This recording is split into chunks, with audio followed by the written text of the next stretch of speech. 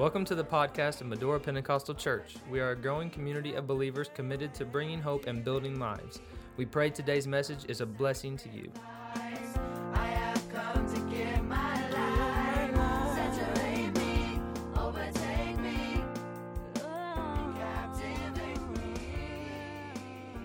I'm going to the book of Matthew today. We are continuing our series about navigating, and tonight we're going to be talking on discovering identity. Discovering identity. I want to make this announcement for you is that next week, Pastor Dylan is going to be teaching the third installment of this. It's going to be a tremendous lesson as well. Sister Gill and I will be celebrating what is today our 37th anniversary, so we'll be out of town. And praise God, I married way up, way beyond my pay grade, my look grade, my knowledge grade. I'm blessed, very blessed. And so next week, you'll be blessed with Pastor Dylan's gifted teaching ministry. Matthew chapter 16, verse 15, and he saith unto them, But whom say ye that I am? Jesus speaking to his disciples. And he saith unto them, Whom say ye that I am? And Simon Peter answered and said, Thou art the Christ, the Son of the living God. And Jesus answered and said unto him, Blessed art thou, Simon Bar-Jonah, for flesh and blood hath not revealed it unto thee, but my Father which is in heaven. And I say also unto thee, Thou art Peter, and upon this rock I'll build my church, and the gates of hell shall not prevail against it. Amen. Identity, discovering your identity. Amen. Thank God for his blessings today. Let's pray over the word. Oh God, we come before you today. We approach your word, Lord, with passion, with hunger. Lord, in humility tonight, we need you, God, in this place.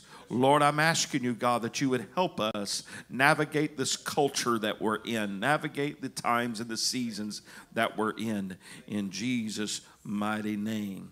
Let everybody say amen. Amen. Lord bless you, can be seated. How great it is to have Bishop Walls back from Spain. Praise God. You know, life is a journey.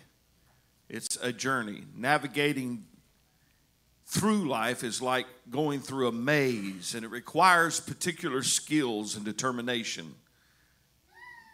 And this journey is difficult for adults, but it is particularly difficult for young folks. And I want to talk to our young folks tonight, but I want to talk to all of us. But if we're going to rush into this thing called life, and you know, how many of you remember when you are a teenager and you're thinking about, this is what I want to be, this is what I want to do, this is where I see myself, this is what I want to accomplish, and so we're going to just jump into it, and everything's new and crisp and wonderful. But if you're going to rush into this thing called life, you better have a roadmap, and you better understand how to read it. Amen. Because this world has a roadmap, but south has become north, east has become west, up has become down, and down has become up. They're looking at the map upside down. Amen. We got any map readers in the house? Anybody that loves to read maps? Praise God for map readers. I'm the map reader in our house. I love, when I grew up, my dad took his engineering skills into when we were evangelizing, and he would set out the course for our trip. He'd study maps for hours and hours. He just loved that kind of stuff, so I inherited a little bit about that. But a map has signs along the way, and road signs along the way that we discover. You know, things like, you need to know what dangerous curve ahead means, because you might want to slow down a little bit. A dangerous curve ahead, or, you know, bridge freezes before road. That doesn't make much sense when it's 98 degrees outside. But when it's 30 and 28, and I remember years ago when Brother Mike and I went to go get our daughters that had become stranded along with Sister Bailey, I believe, if my memory serves me right, stranded in Bloomington in an ice storm. And we were watching along the way to see what was coming off the car next to us. Is that ice or is it water? And we slided our way in to rescue our daughters. What a tremendous, y'all ought to be proud of us. Yeah. But you need to know what it means when you see a sign that says, no U-turn, stop, yield, no passing zone. And I am convinced, Brother Gene, that road to your house has a new stop sign there. I don't remember seeing that stop sign ever before. You just hit that curve and go. Well, now they got a stop sign there. Is that a new one? Okay, all right, well. You better understand what signs are about. And today's culture doesn't seem to really want to read the signs. Matter of fact, they say the signs don't matter. We'll just go what we want to do. But the importance of identity is this. Who you are will affect what you do and what you will become. And who you think you are will control how you act. Identity impacts who you date. If you know who you are, it will determine who you date. If you know who you are, it will determine who you marry. If you know who you are, it will determine your path of life. And knowing your identity will foster your view of the world, how you see things. And you may think, I'm just seeing this through my parents' eyes, or I'm just seeing this through the church eyes. Really, you're coming to know who you are. And so when Peter responded to the question of Jesus, whom say ye that I am? Simon Peter said, thou art the Christ, the Son of the living God. I've identified who you are. And Jesus said, blessed art thou, Simon Bar-Jonah, for flesh and blood hath not revealed it to thee, but my Father which is in heaven. And then he added this next verse that we need to grab a hold of because it teaches us a principle about identity. And he said, thou art, pointed his finger at Peter and said, thou art Peter. Thou art Peter. Notice it was Simon, Peter. Now he looks at it and he says, you are Peter, and upon this rock I'll build my church. And I know tonight we could get into the depth of the words there and what all that means. But the point I want to point to you is this. Who is going to tell you who you are? Is the far out fashion industry going to tell you who you are? When you see someone with crazy dyed hair, tattoos all over their body, driving outlandish vehicles, those who do their best to stand out in any world, chances are they're really in an identity crisis. Chances are they're really in an identity crisis. Not everybody, but a lot. The reality is people are busy trying to find themselves, so they try this style and that style. They try this way and that way, you know, and they struggle with, who am I? What is my identification mark? What will make me stand out? What will make me measure up to the standard of this world and the standard of others? I believe today that this world is taking primarily everybody but the young people and squeezing you into a concept that you've got to be like this. You've got to look like this. You've got to dress like this. You've got to have this kind of conversation. You've got to have these kind of devices. You've got to have this kind of watch. You've got to have this kind of iPhone. You've got to have this kind of pad. You've got to have that kind of pad until all of a sudden you're just who am I? So the next thing is we begin to play the game and begin to act out in ways that we really don't know who we are. It is important to get your identity right. There are things that happen when we make assumptions that are not correct. Mistaken identity can get you in trouble. I come across this story that says, with his request approved, the CNN news cameraman quickly used his cell phone to call the local airport to charter a flight and was told a twin-engine plane would be waiting for him at the airport. Arriving at the airfield, he spotted a plane warming up outside the hangar. He jumped in with his bag, slammed the door shut, and shouted to the man, "Let's go." The pilot taxied out, swung the plane into the wind, and took off. Once in the air, the cameraman instructed the pilot, fly over the valley and make low passes so I can get shots of the fires on the hillside. The pilot said, why? He said, because I'm a cameraman from CNN. He responded, I need to get some close-up shots.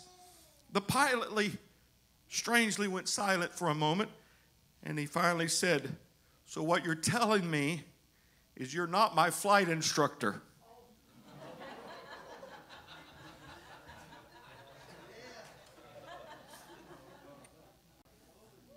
It pays to know who you are so you can understand who everybody else is. What happened is that the CNN cameraman assumed that the man in the plane was the pilot. The student assumed the cameraman was the flight instructor. The fact is we assume a lot. And sometimes assumptions are real and assumptions are good and they lead us to the right conclusions. Assumption is something that is believed to be true. We assume something to be true. And it's defined as probably the most common meaning of assumption in use today is the indication or the supposition, an estimate, a conjuncture that something is taken for granted. All right, I'm going to talk to you about 3 assumptions that will shape your identity.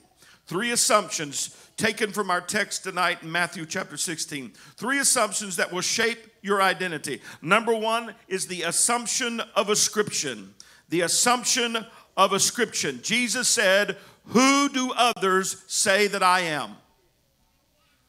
What are other people telling me? Well, you're the pilot. You're the pilot instructor. Well, really, no.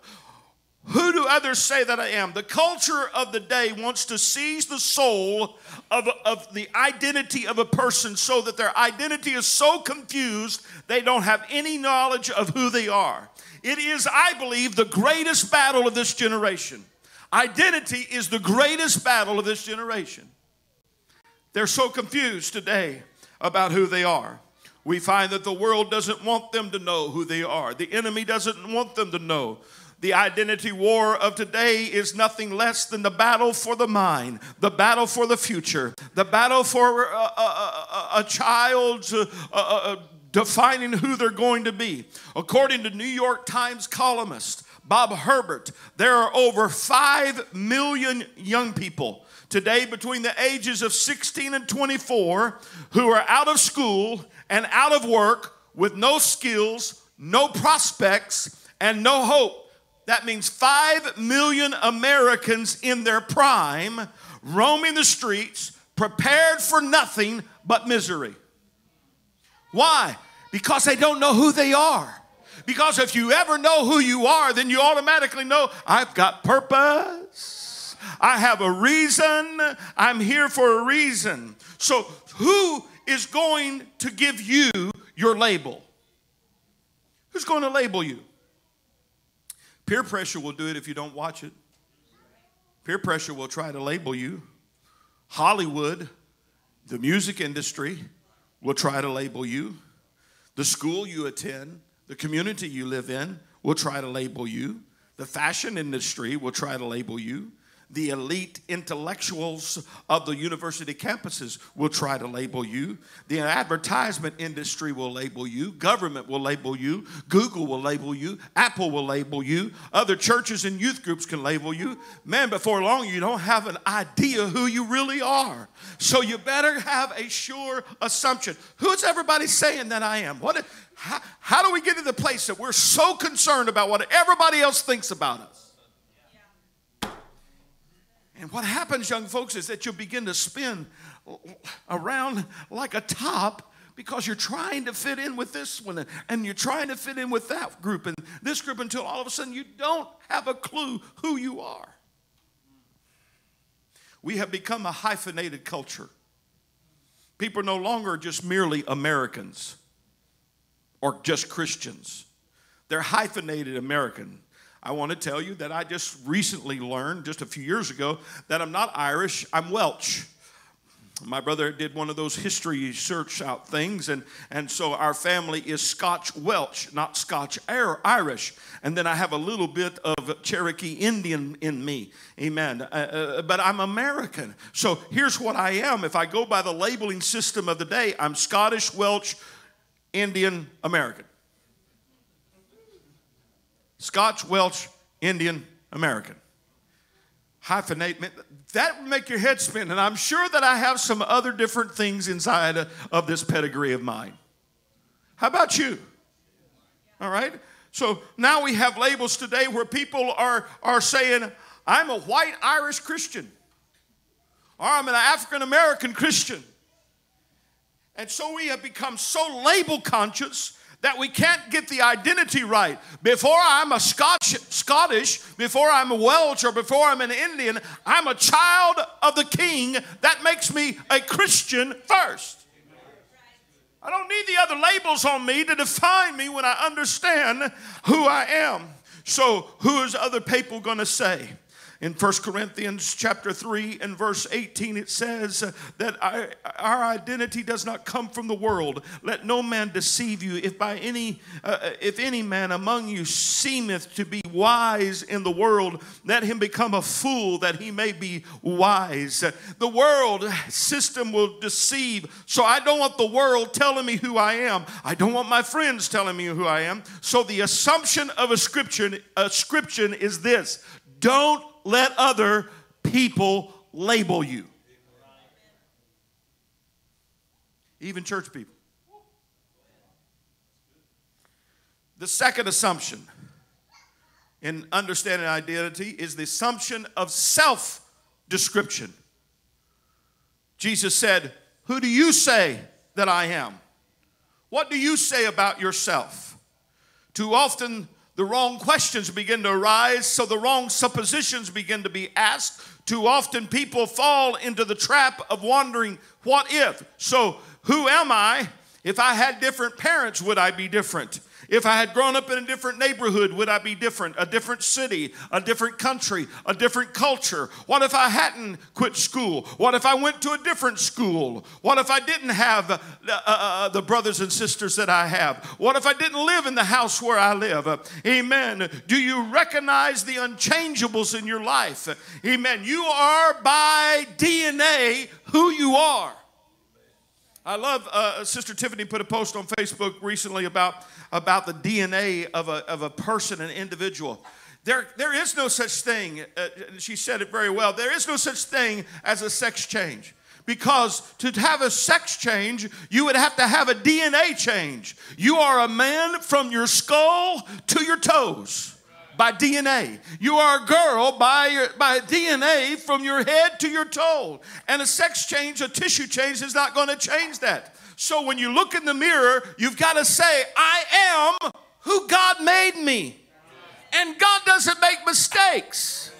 Well, what about my emotions? What about my feelings? You know what? There's a lot of great young ladies that have dealt with those kinds of issues of being a tomboy, living in the country, and all that kind of stuff, dealt with it, and still is a child of God. There are young men that have had to deal with the battle of effeminate or even attraction to another of the same sex, but they've got the victory over it. I want to tell you, when you know who you are, you can get through anything. You can overcome, if you're a young man, you can overcome pornography. Amen. You don't have to have the destiny that I'm going to go the same way as my dad. I'm going the same way as my mom. There are some unchangeables in your life. Number one is your DNA cannot be changed. Number two, your birth order cannot be changed. To whom you were born, to whom you are related. Your height. I'm preaching now. This is deep right here. Your height cannot be changed. Your height cannot be changed. I really wanted to be, 6'11". I can dunk a basketball then, Brother Jay. Hallelujah. I'm stuck at 5'9.5". I'm stuck here. Been here all my adult life. You can't change that. Amen. I can't change the color of my skin. I said I can't change the color of my skin. You are the color of who you are when God made you. And God don't make mistakes. Hallelujah. God doesn't make mistakes. I get so sickened of people that want to try to define themselves of another race. It's not what God's will and God's heart is. Your body frame is unchangeable. Your body frame is unchangeable. So there are some things in your life. Now, your attitude, you can change it tonight. Ooh, hallelujah. I said your attitude you can change tonight. I'll go deep in that some other time. Let's talk about how self-esteem relates to identity. Self-esteem relates to identity. Amen. Because when we try to define ourselves, when we go into the assumption of, I'm going to tell myself who I am, we can get into mess. Society has become addicted to the statement of needing self-esteem. You need self-esteem. I need self-esteem. What they're really saying is that you want to feel good about who you are. It's about feeling good about who you are. We're stuck in the muddy notion that if it feels good, then it must be who we are. Then it must be good. We've become so preoccupied with self-esteem until it has become the focus of educators rather than education. Teachers have become so engrossed in making kids feel better that we can't have losers and winners. All right? It doesn't matter if your children learn anything as long as they feel good about themselves. How do you feel about it? And I want you to feel good about yourself. I like to feel good. Anybody want to feel good about yourself? I want good self-esteem. In the words of Arla Karsbaldad, dealing with self-esteem and the Christian, says it like this. Self-esteem for Christians is a paradox. The more of the real thing you have, the less you think about how good you are. The stronger you get, the more you become aware of your weakness. You see the paradox there? The better you look, the less you care about who's looking. Self-esteem is about how I look, how I feel, how I want to make sure that everything's good. That's really not who you are. But who you are is self-worth, having an understanding of self-worth. Amen, that your value in the eyes of God is supreme. I can't play this, and I can't sing this, and I can't do that. So what? So what? I don't look like this. I don't have the Barbie body. So what? Don't have the Ken body. So what? My six-pack is really a keg. So what?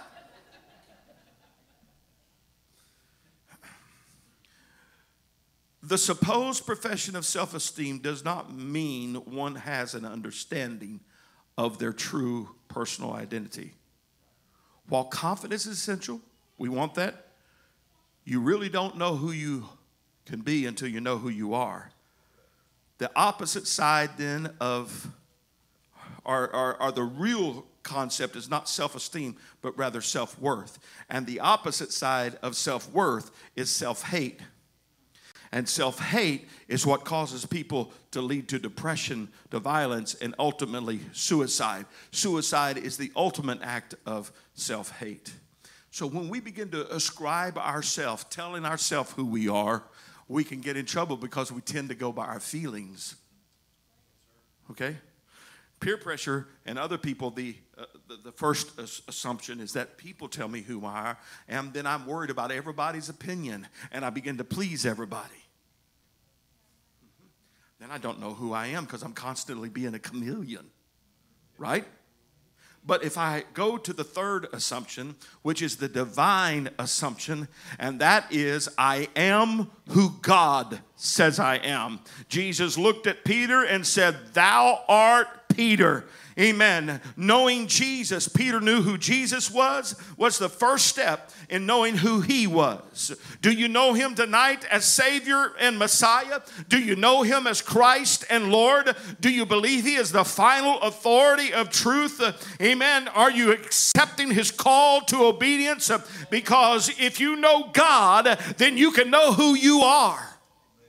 Your world may shake around you. Your friends and peer pressure will change your label every day if it could. And you will change your own label every day. But what God labels you is unchangeable. Let's look at some scriptures that bear this out. Psalm 139 and verse 13. For thou hast possessed my reins. Thou hast covered me in my mother's womb. I will praise thee, for I am fearfully and wonderfully made. Marvelous are thy works, and that my soul knoweth right well. How can, you see, this is something we really, really need to know, is that a person that was born to a rape has purpose. Oh, that's a horrible thing. Yes, it is. Yes, it is. But God said, I know you even beyond that. I can take you from that and let you know that that does not, your beginning does not define you who you are. I see you in the womb, amen, so I can tell you who you are. God sees us beyond a tragedy, a problem, an issue. That's why every child is so important. That child born in that situation may be the answer to cancer. That God said, I put it in their DNA, I put it in their heart, and I know they was born in a terrible situation, but they can rise out of it.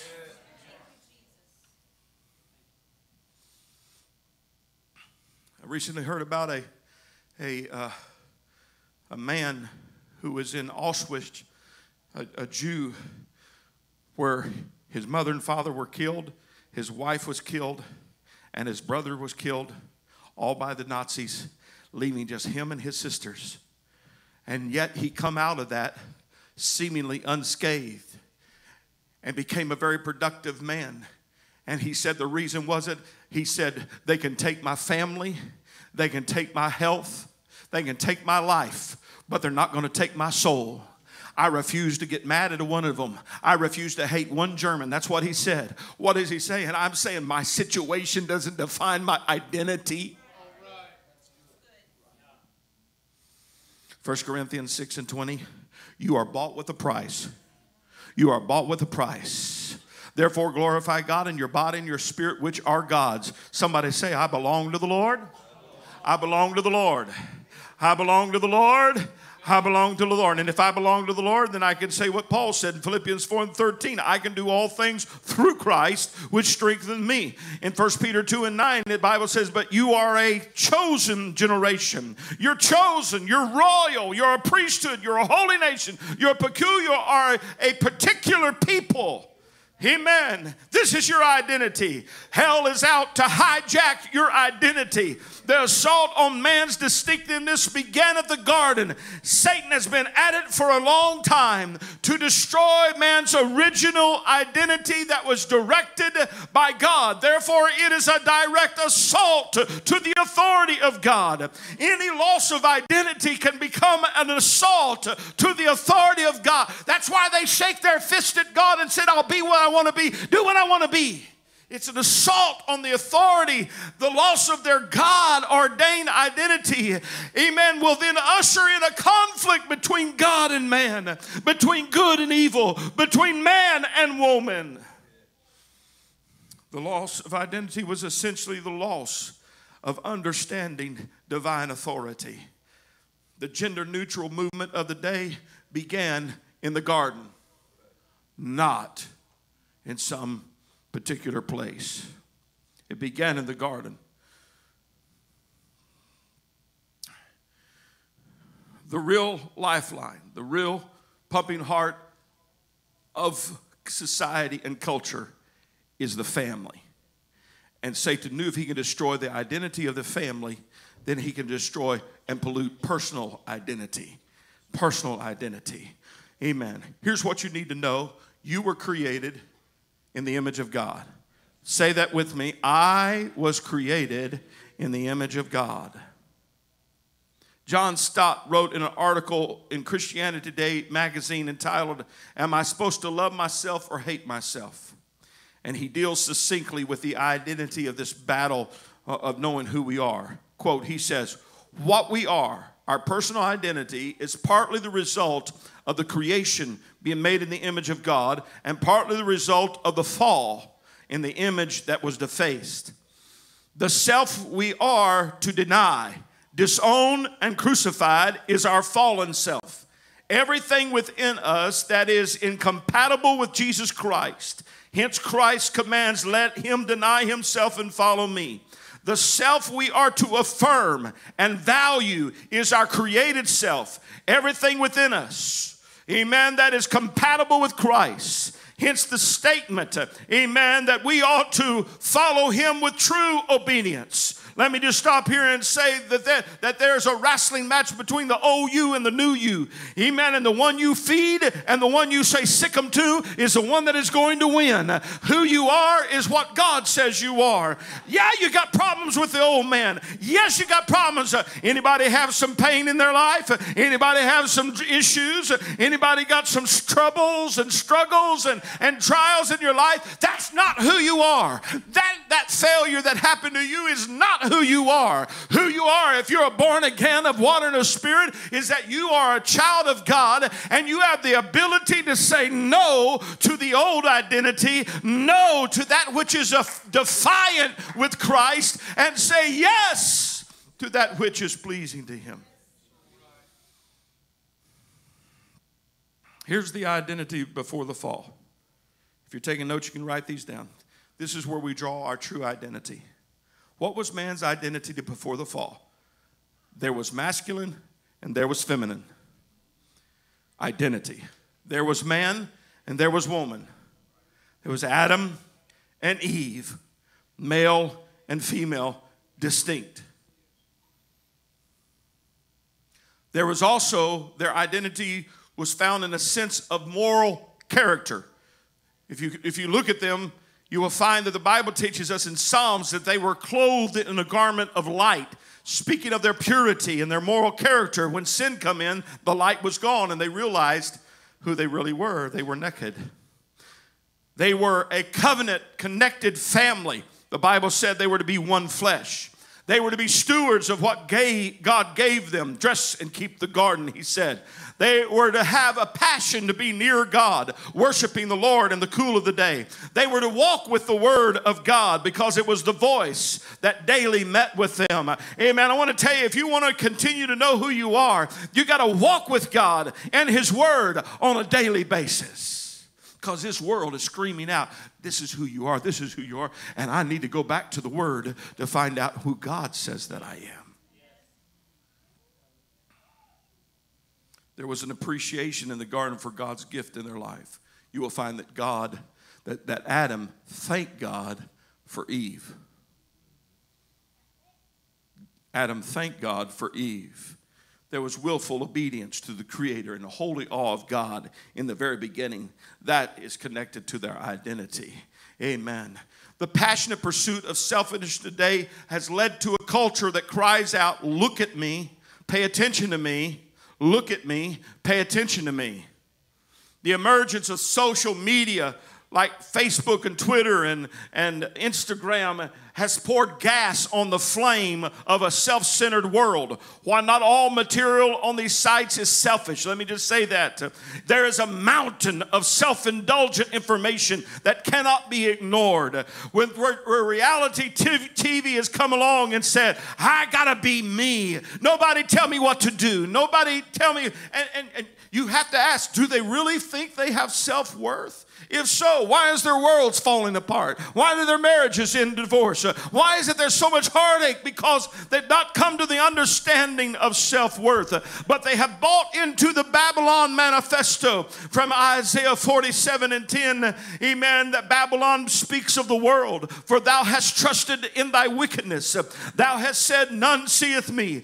Thy wisdom and thy knowledge, it hath perverted thee. And he said, thou hast said in thy heart, I am and none else beside me. The Babylon spirit today that cries out for its own identity is that it's all about me because I want me to be happy. I want me to be noticed. I want me to be I want my selfie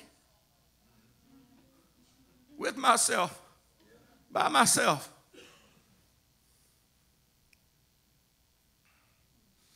Babylon says there's no need to deny yourself. You need to make sure yourself's happy or pick up your cross. Live your life to fullness. Pursue your dreams. Make your own way. Eat, drink. You know, we buy in, and it's not a bad thing, but we often buy in, you can be whatever you want to be. Go talk to John the Baptist, whose ministry maybe lasted a year, and was beheaded wondering, did I do the right thing? Yet Jesus said he's the greatest of prophets. Hallelujah. He didn't care what anybody thought about him. He didn't care what the Pharisees thought about it. He just had a job he thought he needed to do, and that's who his identity was. I want to tell you today, when you know who you are, you can plow through any trial. You can plow through any test. You can survive every mountain. You can survive every sickness or every situation that comes your way because you know who you are. God said this is who you are. Amen. I want to give you two central needs in every person's life that defines you. I want to boil it down to two things you need to define you. The foundation of true identity is found in these two basic needs of humanity. In a sense, self-worth, an acceptance of oneself as valuable and whole, and becoming a real person is boiled down into these two things. The first thing that we need is significance. Say that with me. Significance. Under significance, that is a clarity of purpose, a reality of value, an ability to impact others, and intimacy in relationship. Let me say it again. Significance. Number one need. And under significance is clarity of purpose, reality of value, your worth, ability to impact others, and intimacy in relationship. Significance. The second need that defines you is security. Security. Under security is unconditional love expressed, unending acceptance experienced, unfailing protection ensured, unlimited provisions enjoyed. Say it again. Unconditional love expressed, unending acceptance experienced, unfailing protection ensured, and unlimited provisions enjoyed. Now, these two usually show up different in men and women.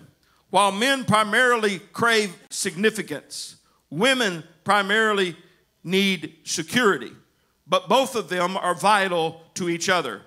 Christian psychologist Dr. Larry Crabb stated, People pursue irresponsible ways of living as a means of defense against feelings of insignificance and insecurity.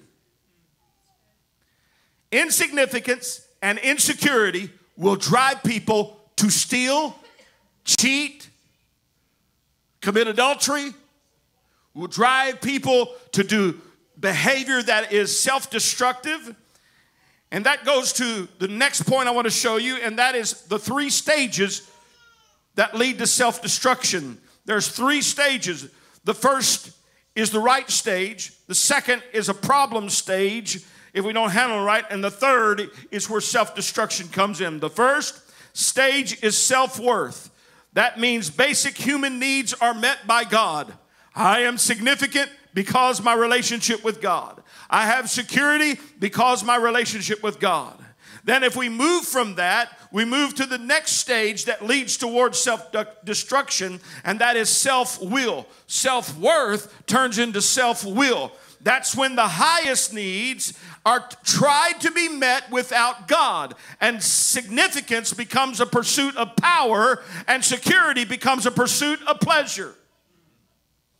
You say it again. In self-will, the highest need is not met by God, but is met by man. And so the pursuit of significance becomes the pursuit of power, and the pursuit of security becomes the pursuit of pleasure. What we feel is that there's a need inside of us for significance. There's a need inside of us for security. But we move it into our own fleshly will. It becomes, I want power. I want manipulation. I want control. I want to make sure that I have my way. And then it is, I want to feel good. I want to have pleasure. I want to enjoy life. Can't you just let me enjoy life, Dad?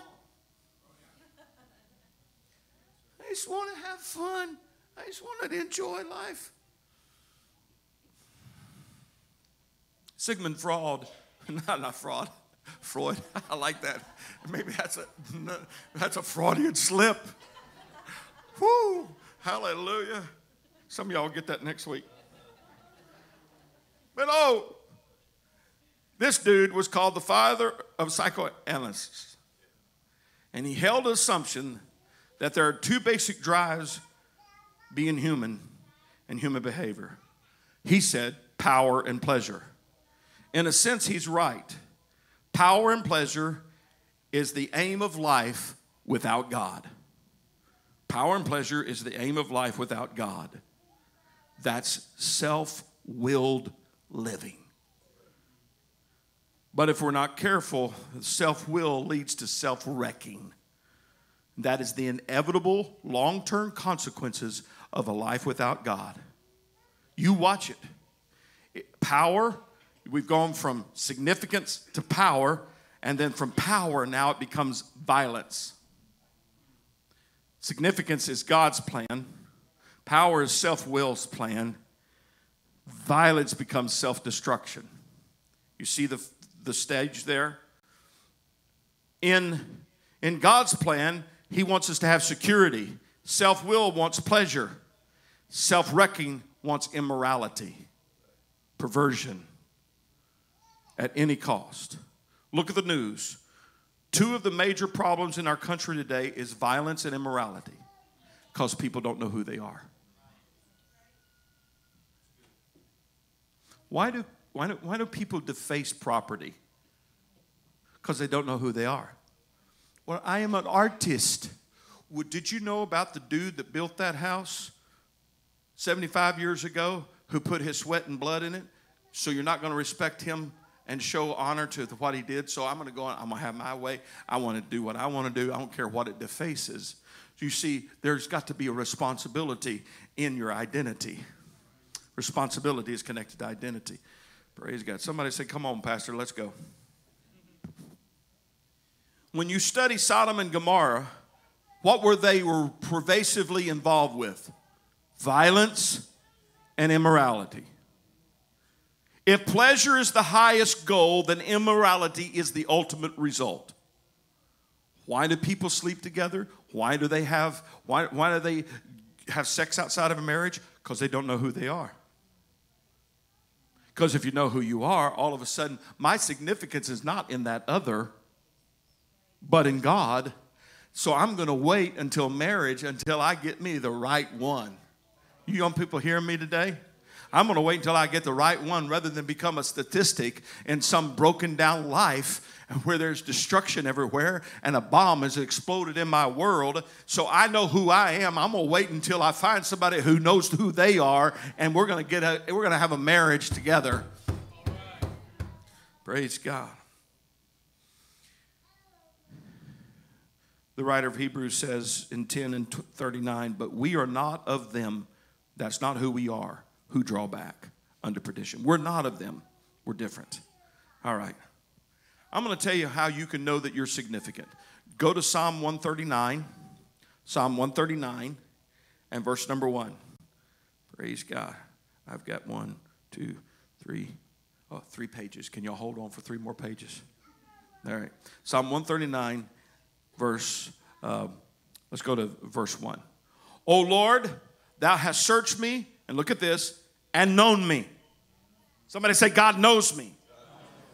You know my down sittings and my uprising. Thou understandest my thought afar off. Thou compassest my path and my lying down, and art acquainted with all my ways. He knows me. I said he knows me. He knows me. Hallelujah. He didn't say there's not a word in my tongue. But lo, Lord, thou knowest all together. In this particular verse, in these 4 straightforward verses, we come to the part where I am significant because God knows me. If God knows me, then he defines me.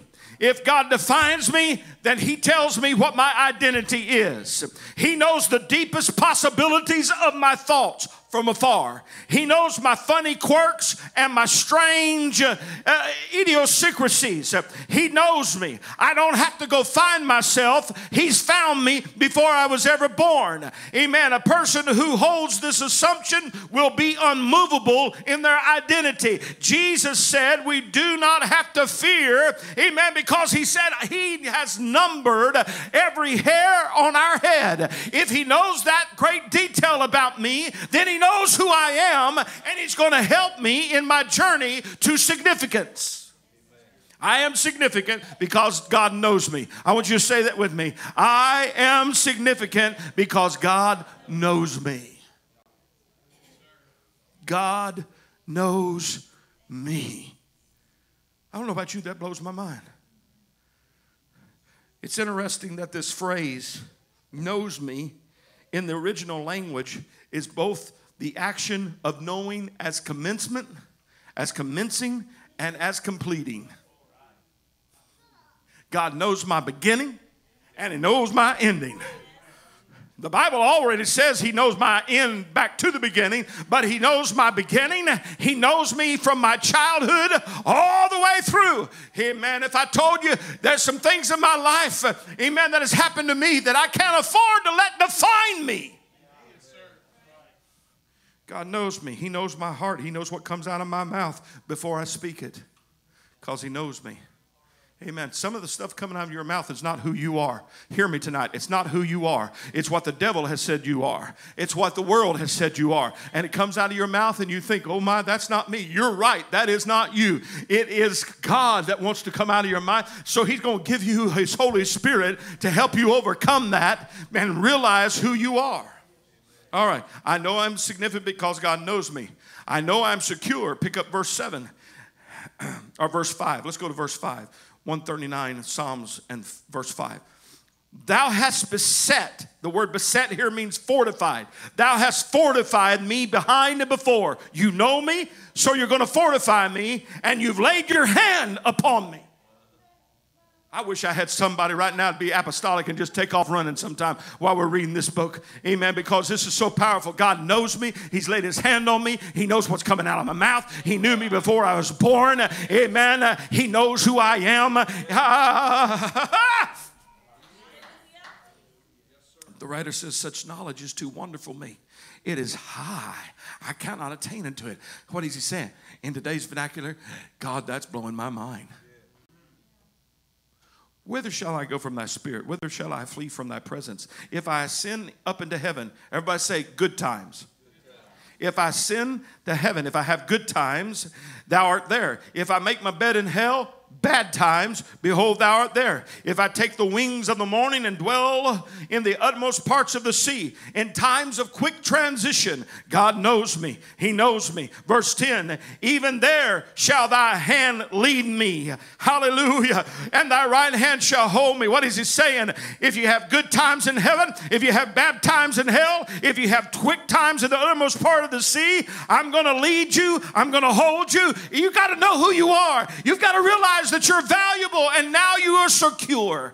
You're significant, now you're secure. In verse 11, if I say, surely the darkness shall cover me, even the night shall be light unto me. In times of darkness, when I don't even get it right, in times of darkness, when I mess up, he knows me. Yea, the darkness hideth not from thee, but the night shineth as the day. The darkness and the light are both alike to thee. What does that mean? Nothing moves God. And since God knows me and God's following me from heaven to hell, then there's nothing that ought to remove me. When I know who I am, praise God. God's with me, so I'm safe. God knows me, so I'm significant. God knows me, so I'm significant. God's with me, so I know I say He's behind me. He's fortified around me. There's no place I can run, no situation so bad that can alter my worth with God. Nothing. Nothing. Let me just say this. Be careful how you identify yourself and label yourself. You raised your hand a while ago. We've all had struggles. We've all had, some of us have had bitter struggles. Some still have struggles. That struggle does not define you. Please hear me. That struggle, that temptation does not define who you are. God will give you power to overcome it. But that's not who you are. I wish you'd hear me tonight. Some of you have habits that just pull you down. God does not define you by your habits. Amen. He doesn't define you by your past because He's put it into the sea of forgetfulness, never to be remembered again, the ocean of grace. Amen. That just begins to cover us. Our sins are as far as from the east as from the west. What is He saying? Your sin in your past does not define you. Some have repented and repented and repented and repented never to do that again, never to follow that again, but yet still pull themselves back because they think that's who they are. They think that their failures has defined them. Stand up, child of God. God said, if you go to heaven, if you have good times in your life, I'll be with you. If you go to hell, I'll be with you, because you got to know who you are.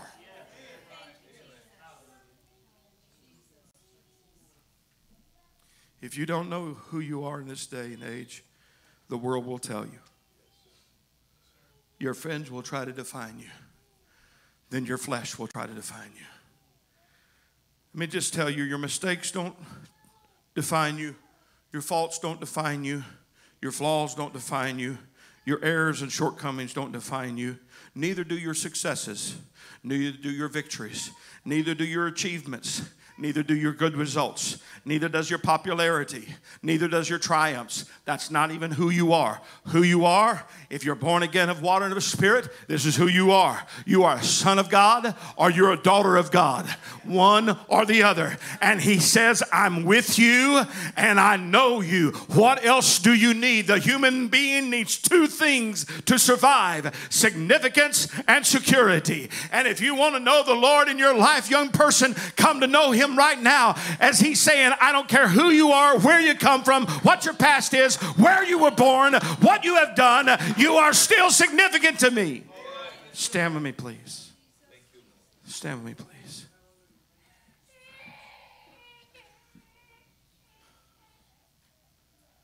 Joseph said to Potiphar's wife, who wanted him to sleep with her, to have sex with her, to commit adultery with her.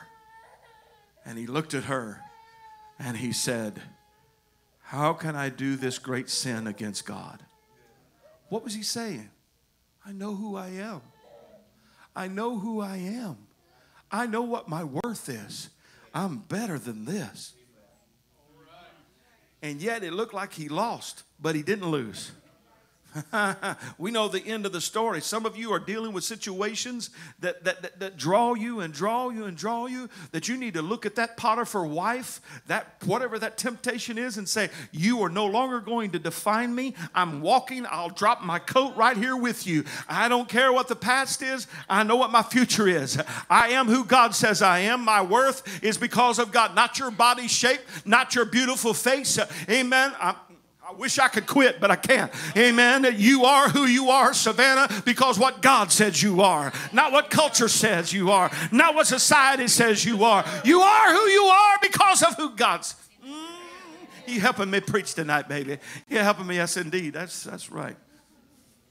God already knows who she is. Blows my mind. Listen. Amen. Amen. Thank the Lord. Wish you help me preach. You help me preach. You help me preach. We'll just come on. Help me preach a little while. Is this a missionary? Is this a Sorry, but you can't preach. I'm just sorry, but you can't preach. Hallelujah. Glory be to God. You never know. I want her to grow up knowing who she is. I want our young folks. Amen. Come here, Zach. You got to hold his microphone. She's trying to take it away from me. Hold it up to my mouth. Hold it up. Zach, I want you to know who you are. I want you to know who you are. Amen. Zach wants to be a Navy SEAL. Wow. A Navy SEAL.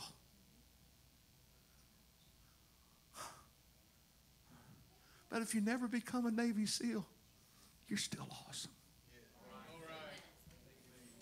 I got to quit. I have got to quit. Come on, everybody. Let's lift up our hands and praise the Lord in this house. Lord, we love you today. Heavenly Father, we praise you today. We are fearfully and wonderfully made. You are with us, God. We are significant because you're with us, Lord. We're significant, God, because you're with us, Lord. We are secure, Lord, because you're with us, God. You know us, God, and you're with us today. Hallelujah, hallelujah, hallelujah. Woo! Glory! Glory!